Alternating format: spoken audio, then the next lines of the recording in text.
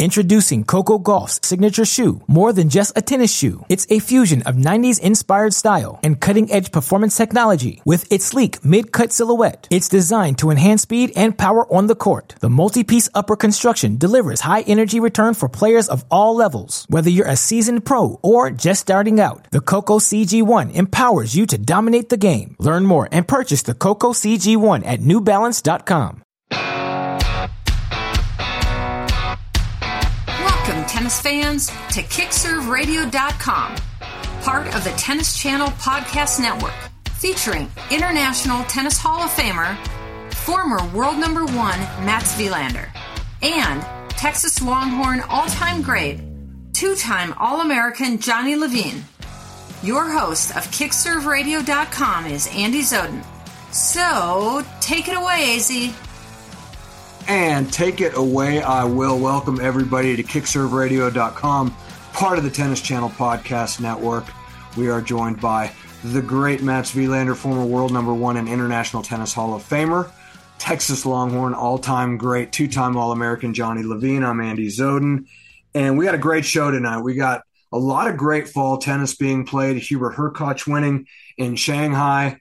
Leyla Fernandez won a tournament. Jessie Pegula won a tournament. I had John McEnroe in town. Got some funny stories about that. But let's start, Mats, with Shanghai and Hubert Hurkacz over Andrei Rublev in the final. A lot of other great matches in the earlier rounds to discuss. But where do you want to start with Shanghai? Shanghai, I mean, it's hard to start with Hubert Hurkacz because before the finals, there was some amazing matches. And obviously, Carlos Alcaraz going down to Grigor Dimitrov was clearly one of the best matches I've seen in the last 5 years. Different from when Yannick Sinner plays Carlos Alcaraz because he's so ultra aggressive, but Dimitrov threw in the slice and defense and come to the net. So that match was incredible. I was surprised that Alcaraz didn't win, but at the same time, maybe not really. They're figuring him out a little bit, which was cool. Ben Shelton. I mean, Johnny, you were praising Ben Shelton a while back before we even know. I didn't even know who he was. He played some incredible tennis, some incredible matches, really up and down. His match against Sebastian Korda, to me, was absolutely brilliant. The two polar opposites in behavior and kind of game style. But Ben Shelton, only because he lost, we talked to him before, he's learned how to play tennis. To me, he still has a long way to go, but his shot selection was very dubious early on. And I think his dad, Brian, it seemed like it looked like he sort of nearly just let him go, like go out there and explore and do what you want to do and have fun and whatever. And he's putting it together now. I mean, Ben Shelton is my new hero on the men's tour. I think he's literally the most exciting thing that's come out together with Carlos Alcaraz. In many ways, more exciting than Sebastian Korda and Yannick Sinner, because they're more predictable and they might have overall better results. But I think Ben Shelton is going to win majors because with that serve, the right conditions, it's just incredible. So Hubert Hurkacz maybe has the best serve in the world because the percentage is so high, but wow, Ben Shelton, what an absolute brilliant tennis player already. Johnny, let's keep talking about Ben Shelton because clearly he's Mats's new man crush, and it seems like he's taken over Yannick Sinner, and that would stand to reason, being that he beat Sinner in Shanghai, and we were a little tough on Ben Shelton after the U.S. Open because we didn't like the whole pick up the phone, dial it in thing. We thought that was a little over the top, but I don't know if you saw, Mats just made reference to the Korda match. And in that match, Shelton came from 2-6 in the final set tiebreak back to 6-all and staved off 4 match points, maybe even a few more before that. But then Korda goes on to win 8-6.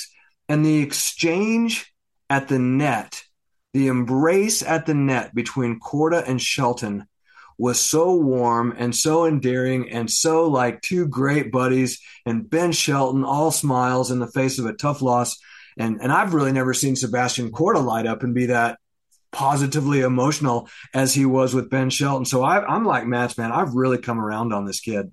Here's Johnny. Yeah, I think Ben Shelton is a breath of fresh air for the tennis tour right now. And I think that it kind of reminds me, he won the NCAAs and then he turned pro and he's come out like fire. I mean, it took him a little longer than McEnroe, who won the NCAAs, and I think he semied the Wimbledon maybe that summer, and then Shelton semied the Australian. So to me, there's a little similarity in how fast Shelton has risen to the top of the game. I mean, not quite as fast as McEnroe, but that was really, an anomaly when you think about it. But Ben Shelton is headed to the top 5 very soon, and will be a threat to win slams. I think he's the greatest thing in many, many years for U.S. tennis that we've seen. I think Matt's is spot on this. Matt's, one of the names that came up earlier in the week was Dimitrov when he took out Alcaraz, and it's really almost like we're seeing a rejuvenated version. Grigor has had good times of year at this time of year in the past, but now you would think that his best days were behind him, and now I don't know that we can be so sure. No, I think he's become a smarter tennis player. I think he's realized that he cannot keep going backhand to backhand, for example, or coming over the backhand all the time. He's also realized that no one really plays the slice backhand the way he does. I mean, Carlos Alcaraz he's having fun when he plays against Dan Evans. Great match at the U.S. Open, three straight sets.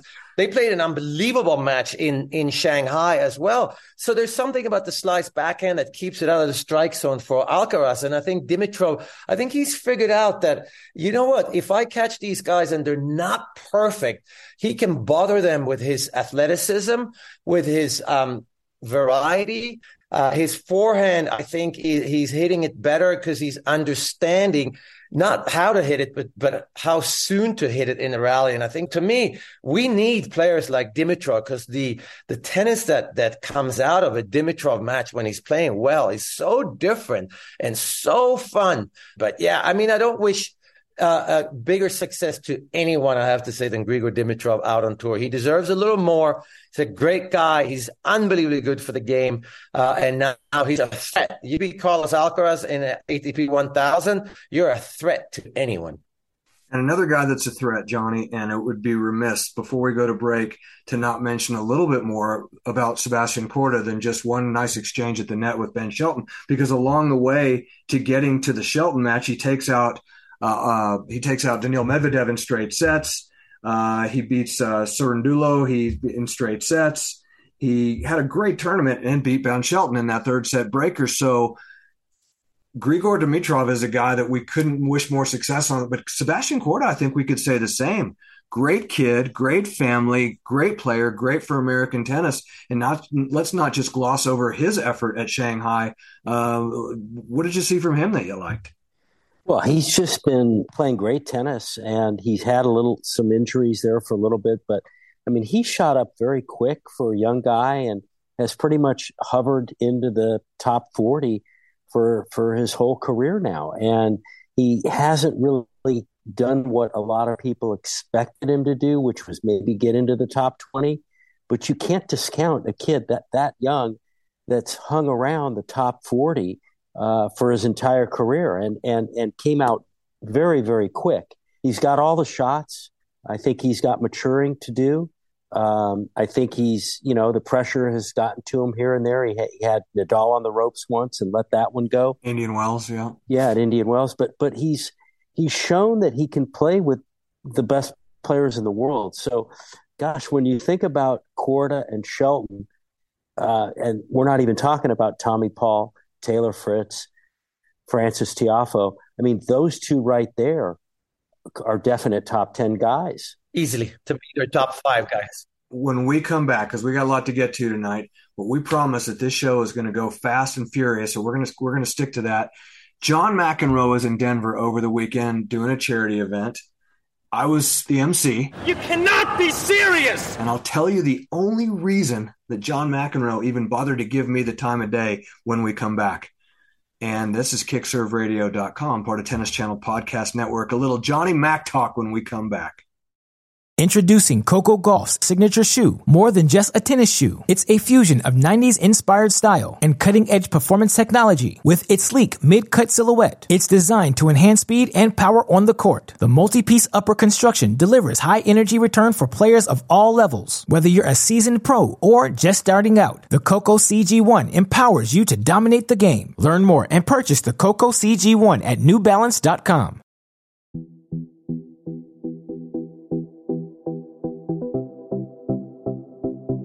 Hi guys, Sarah Z here with a Kick Serve Quick Serve with my friend and nutrition guru, Courtney Ward with Body Fuse.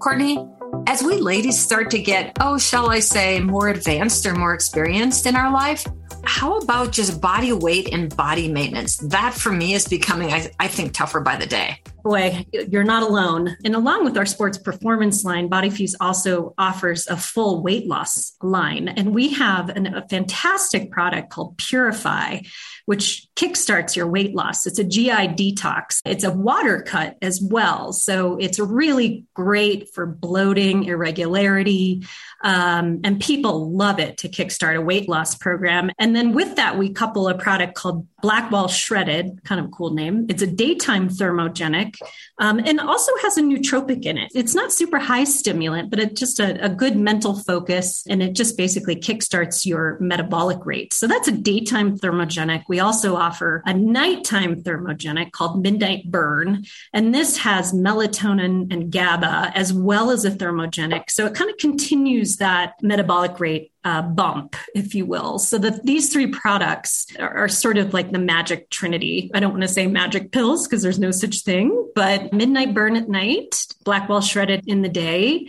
and then Purify to kind of kickstart your system and clean out your GI tracts. And in addition, Purify, along with the detox, it allows us to start absorbing nutrients a little bit more efficiently as well. So those three products are just a fantastic trio and very, very popular.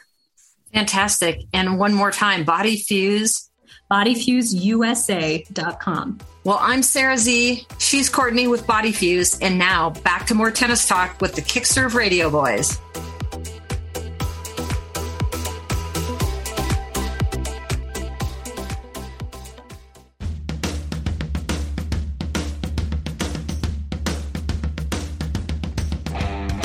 Welcome back, everybody. KickServeRadio.com, Tennis Channel Podcast Network.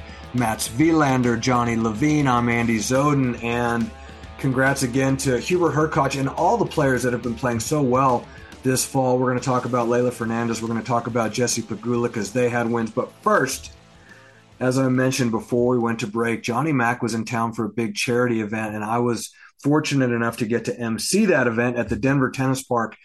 And there was a little bit of tennis on Friday with the kids, but the big thing Saturday night was an auction and a dinner party and the Johnny Smythe band. So John's band was rocking the room, and I listened to the sound check, and I had some fun with it. And of course, whenever Johnny Mac is in the room, it's buzzing. And I will say this about John, Mats, and you can confirm or deny it, or Johnny, you can chime in as well, but John's not one to stand around and make small talk with people. Like, that's not necessarily his favorite thing to do. Is that fair enough?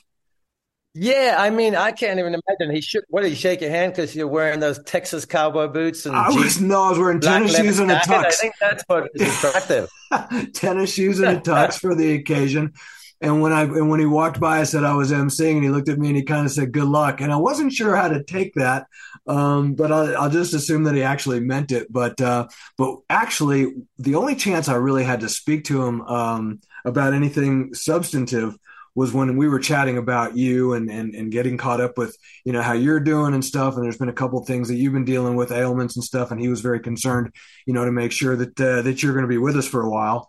But I tell you, he is an amazing, iconic figure. And for Denver, Colorado, we don't have opportunities like that. A lot of money was raised that night. And you guys will appreciate that when I was first introduced, I was the first one to come out on stage, and they said, well, we're going to just say to the host of KickServeRadio.com, maybe just talk a little bit about yourself and tell a little bit more. So I come on stage. I'm not wearing these glasses that I need to read. And I said, hi, everybody.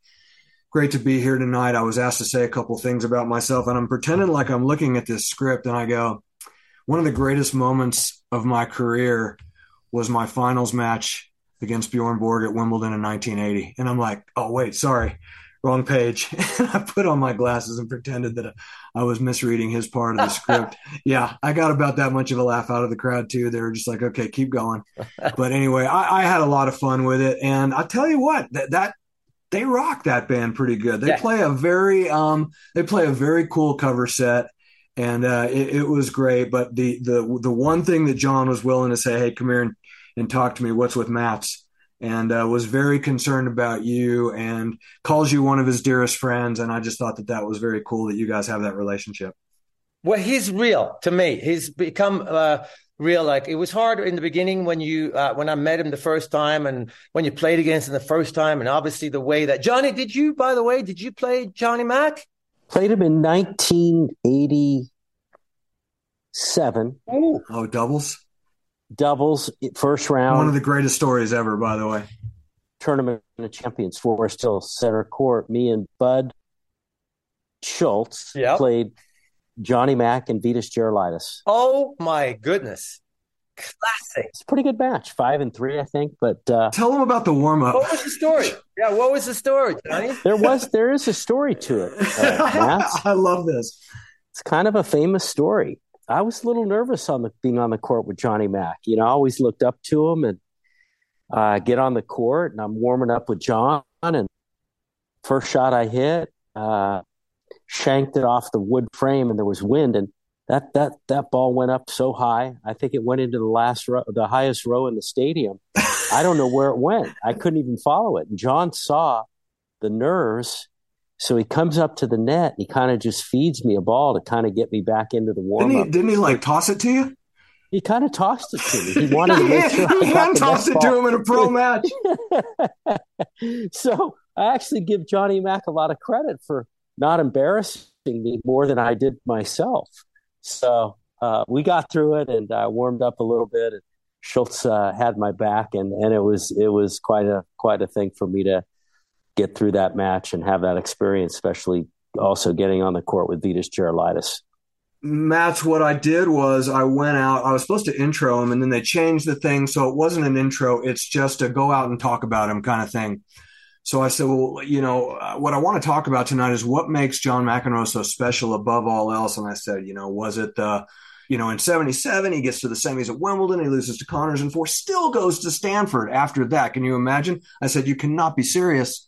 And that was the only one I dropped, I promise. And then I went on to ask, was it a few more things? I said, no, here's what it was. It was the fact that John did things so differently and so uniquely that in the beginning, we didn't even realize what we were seeing.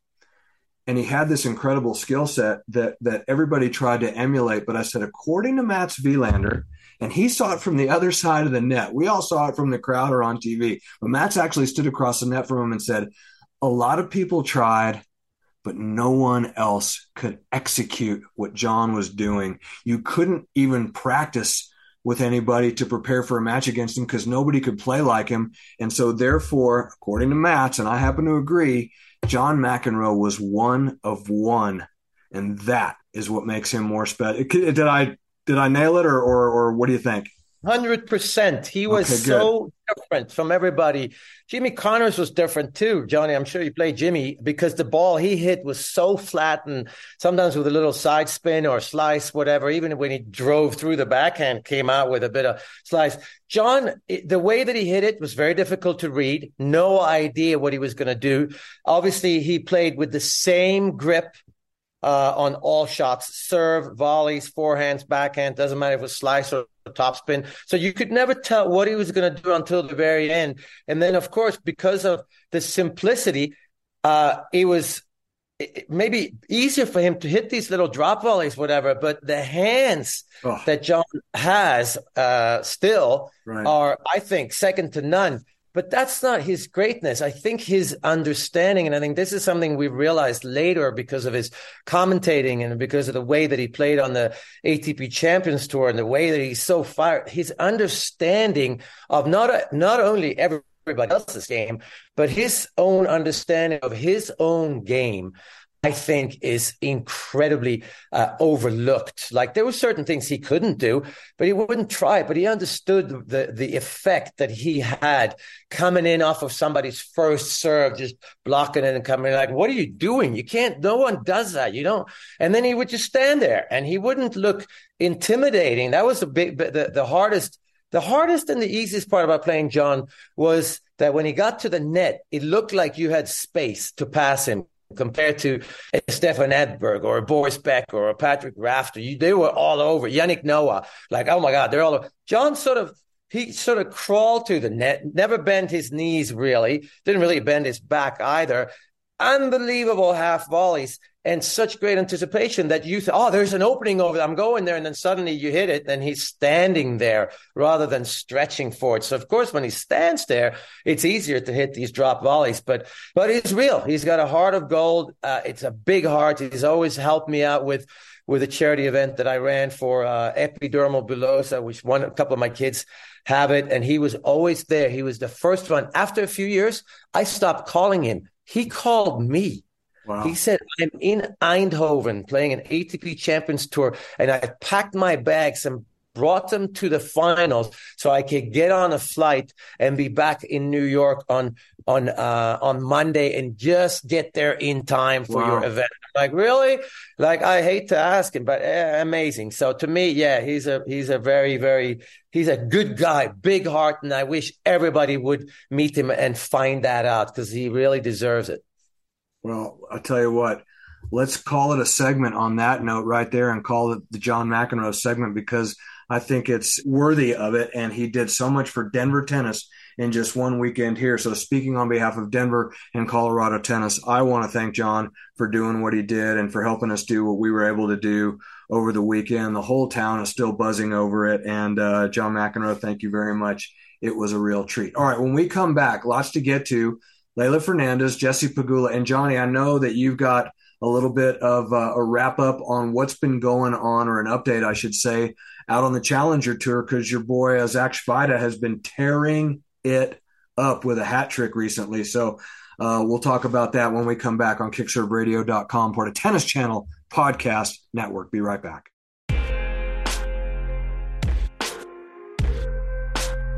Hey guys, AZ here with Tennis Channel Podcast Network, and I am joined by Diadem Business Development Manager Doug Mouch. And Doug, let's face it, pickleball right now is all of the rage. However, it hasn't been exactly a seamless transition of bringing pickleball in with some of the tennis clubs, and one of the pain points has been the sound of pickleball. And Diadem has really taken the bull by the horns with regard to some new technology that you guys have out that I think all pickleball players, tennis players, or people that have a concern about the sound of pickleball are going to be very excited. Tell us about it. This past November, we launched the Vice Paddle, and we knew it wouldn't be conforming to USAPA rules because it has the EVA foam in it. That EVA foam causes the paddle to have a little more of a trampoline effect, but our theory was it's going to help tennis elbow or pickleball elbow, help wrist issues. It will help people that need a little more power that don't have it. But the biggest factor that we have found that's helped many country clubs and communities is the noise factor. So this EVA foam, the Vice Paddle, it really does not make any noise whatsoever. It's a very solid noise, more of a tennis racket. So it kind of mutes that plastic wiffle ball noise to almost zero. So it gives you a little more power. In some cases, a lot more. It's arm friendly. It's audio friendly. Where can people go online to find out more about Diadem's wide array of pickleball equipment and tennis equipment?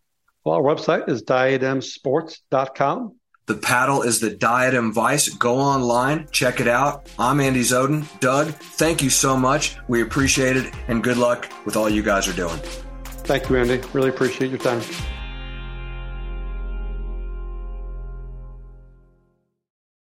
Another day is here, and you're ready for it. What to wear? Check. Breakfast, lunch, and dinner? Check.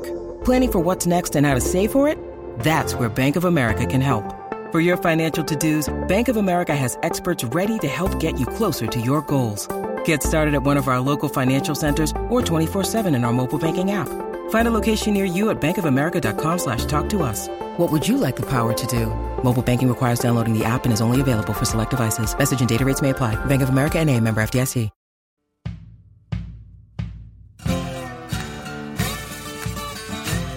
Welcome, everybody. Final segment, kickserveradio.com, Tennis Channel Podcast Network.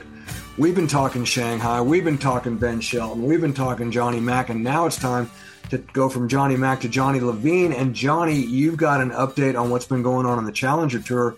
And it's basically all about one dude, and that's Zach Svajda. He's won 3 straight. Yes, Andy. Zach Svajda, who's a 20-year-old from San Diego, has been tearing it up on the Challenger Tour. He's won 3 in a row. He won the Kerry Challenger, and he beat Rinky Hijikata, who's now 70 in the world. He beat him in the finals.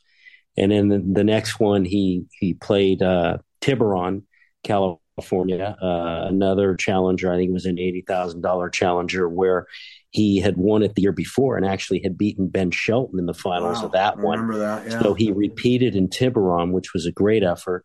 And then he gets to the finals and plays an 18-year-old kid who played last year as a freshman at Stanford, Mahesh Basavareddy, who... If that's really how you pronounce his last name, that's a good effort. Do you really think that's the way? I don't know. I have no idea. Well that's done, why Johnny. I can't dispute that. So can we ask Mats if he knows it? I don't know. But I think you nailed it, Johnny. Yeah, well, I think so too. I'm gonna say it again. Basavareddy. I think I got it. I think you got it. But there's a lot of young guys that are just playing some big time tennis that are showing that they can compete. But Svajda is really, really someone to look out for. I think he's going to be in the top 100 here before we know it. He's a guy that doesn't have a huge game, but he's solid off both wings, serves fine, serves well, and he doesn't miss, and he's a heck of a competitor. So let's look out for Zach Svajda moving into the next year. Will do, and it's certainly time for you to start keeping an eye on the Challenger Tour because, of course, the next Arizona Tennis Classic will be right around the corner. It comes up fast every single year. So, Mats, Jessica Pegula wins this week on the Women's Tour, and so does Leyla Fernandez. Now, we really haven't seen much. Jessie's been going good. I mean, obviously, she's 3 in the world, and she just won recently, not in Cincinnati, but the week before. Remember when it was Pegula that beat Swiatek and then won the tournament, and then Goff beat Swiatek and won the tournament. So whatever was before Cincy. So Pegula's been going good, but Fernandez we hadn't really seen or heard a whole lot from since that magical U.S. Open that she made to the final and lost to Emma Raducanu. So how important is it for Leyla Fernandez's confidence and for her to be able to stay relevant to the level that we were expecting her to coming off of that U.S. Open a couple of years ago? Yeah, it's huge. It's huge to win a tournament. It doesn't matter. I mean, both of those tournaments that Pegula and Fernandez won, I think, were the sort of the lowest tier of the actual official WTA tournaments on tour. But that doesn't matter. They need to win. For Jessie Pegula, it's important just to win because I think that's what she's missing. She hasn't won as many tournaments as you normally would when you're ranked 3 in the world. So for her, just to win, I think, is huge. But she's already a great player. Leyla Fernandez, it's been a tough time. I was never I've always been a huge fan of her personality, the way she plays tennis, but it's very, very risky the way she plays tennis because she takes the ball so early. So I think she needs confidence. I think you need confidence when you play that close to the baseline. You take everything on the rise. I think you need a lot of confidence, and confidence is what you get when you win tournaments. More than anything, you get confidence for both of them, I should say. So great weekend for those ladies. News, Johnny, that is really good for tennis fans, and we'll close out with this tonight, is that in 2024, we will see the return of 2 multiple-time major champions. On the men's side, Rafael Nadal. On the women's side, Naomi Osaka. Of the 2, who do you expect to be more competitive right out of the gate among this 2024 field? Obviously, Osaka a lot younger. Obviously, Nadal is Nadal. Wow, Andy, that is a fantastic question. I get one a year about where I mean, you really that's a good one because it's a tough call. I mean, I was talking to someone earlier today about the return of Nadal, and it's so difficult to count that guy out. I mean, the first thought is that, he's been out for such a long time. How is he going to come back? How can he compete with these young guys? He's been banged up, but he's Rafael Nadal, right? Yeah. And this guy fights like no other. Maybe the biggest fighter we've ever seen in the game of tennis. So how do you count a guy out like that, especially at the French Open? So I'm going to dance around the question, and now I'm going to go to Osaka, who probably has had the most well-needed break of her career. I mean, this is someone that is so talented, that has such a huge game, that we all thought was going to dominate women's tennis. I mean, right out of the gate, I believe she has 4 slams to her name, right. Yeah. And at a very young age. And we thought she was going to be a slam winner that had over 10 slams just like that. So if what I would think is the mental rest that she's had, she could come back firing. She's got the kid, maybe no the pressure's off. She's going to handle it better. So am I answering your question, or am I just kind of dancing a little bit? Maybe going to leave it to Matt. I'll tell you what you're doing. What you're doing, Johnny, is you're dancing in the dark. And the reason that I say that is because Matt's and I, we do this thing on Zoom, and Johnny is like in a pitch black. Like he's like he's in New York and he's trying not to, like Matt's and I at least have the lights on in the room that we're on. Johnny's doing it. It's like an Alfred Hitchcock movie, and you're watching, all you can see are these glasses. We know he's in there somewhere and we can hear him, but you are dancing in the dark if I've ever seen it. And that's fine, because I don't know that I would be able to answer it, which is why I ask the questions, because I don't know how well I would answer it. But Matt's, you are always very good at it. And so Nadal versus Osaka in 24, who's more successful? Well, clearly Naomi Osaka is going to make me more nervous watching her, because I think that, and I'm only speaking from experience, that towards the end of my career, and a little bit earlier than that, there were times when I walked on the court and I was so nervous because I wasn't sure that I was going to mentally and emotionally show up for the match. It's much easier to get out on the court and be competitive physically than it is to be competitive mentally. So for me, Nadal, no question. Nadal is going to go out there and he's going to mentally give it all. He's going to be perfectly fine. He's going to be a little nervous, like we all were when we really care. And then, of course, we're nervous that physically he's not going to make it through, but he's not going to. He most probably is going to play his last year, is what we've heard. With Naomi Osaka, I think you could practice all you want, but then you go onto the court and you're playing someone that you most probably would have beaten easily in the past,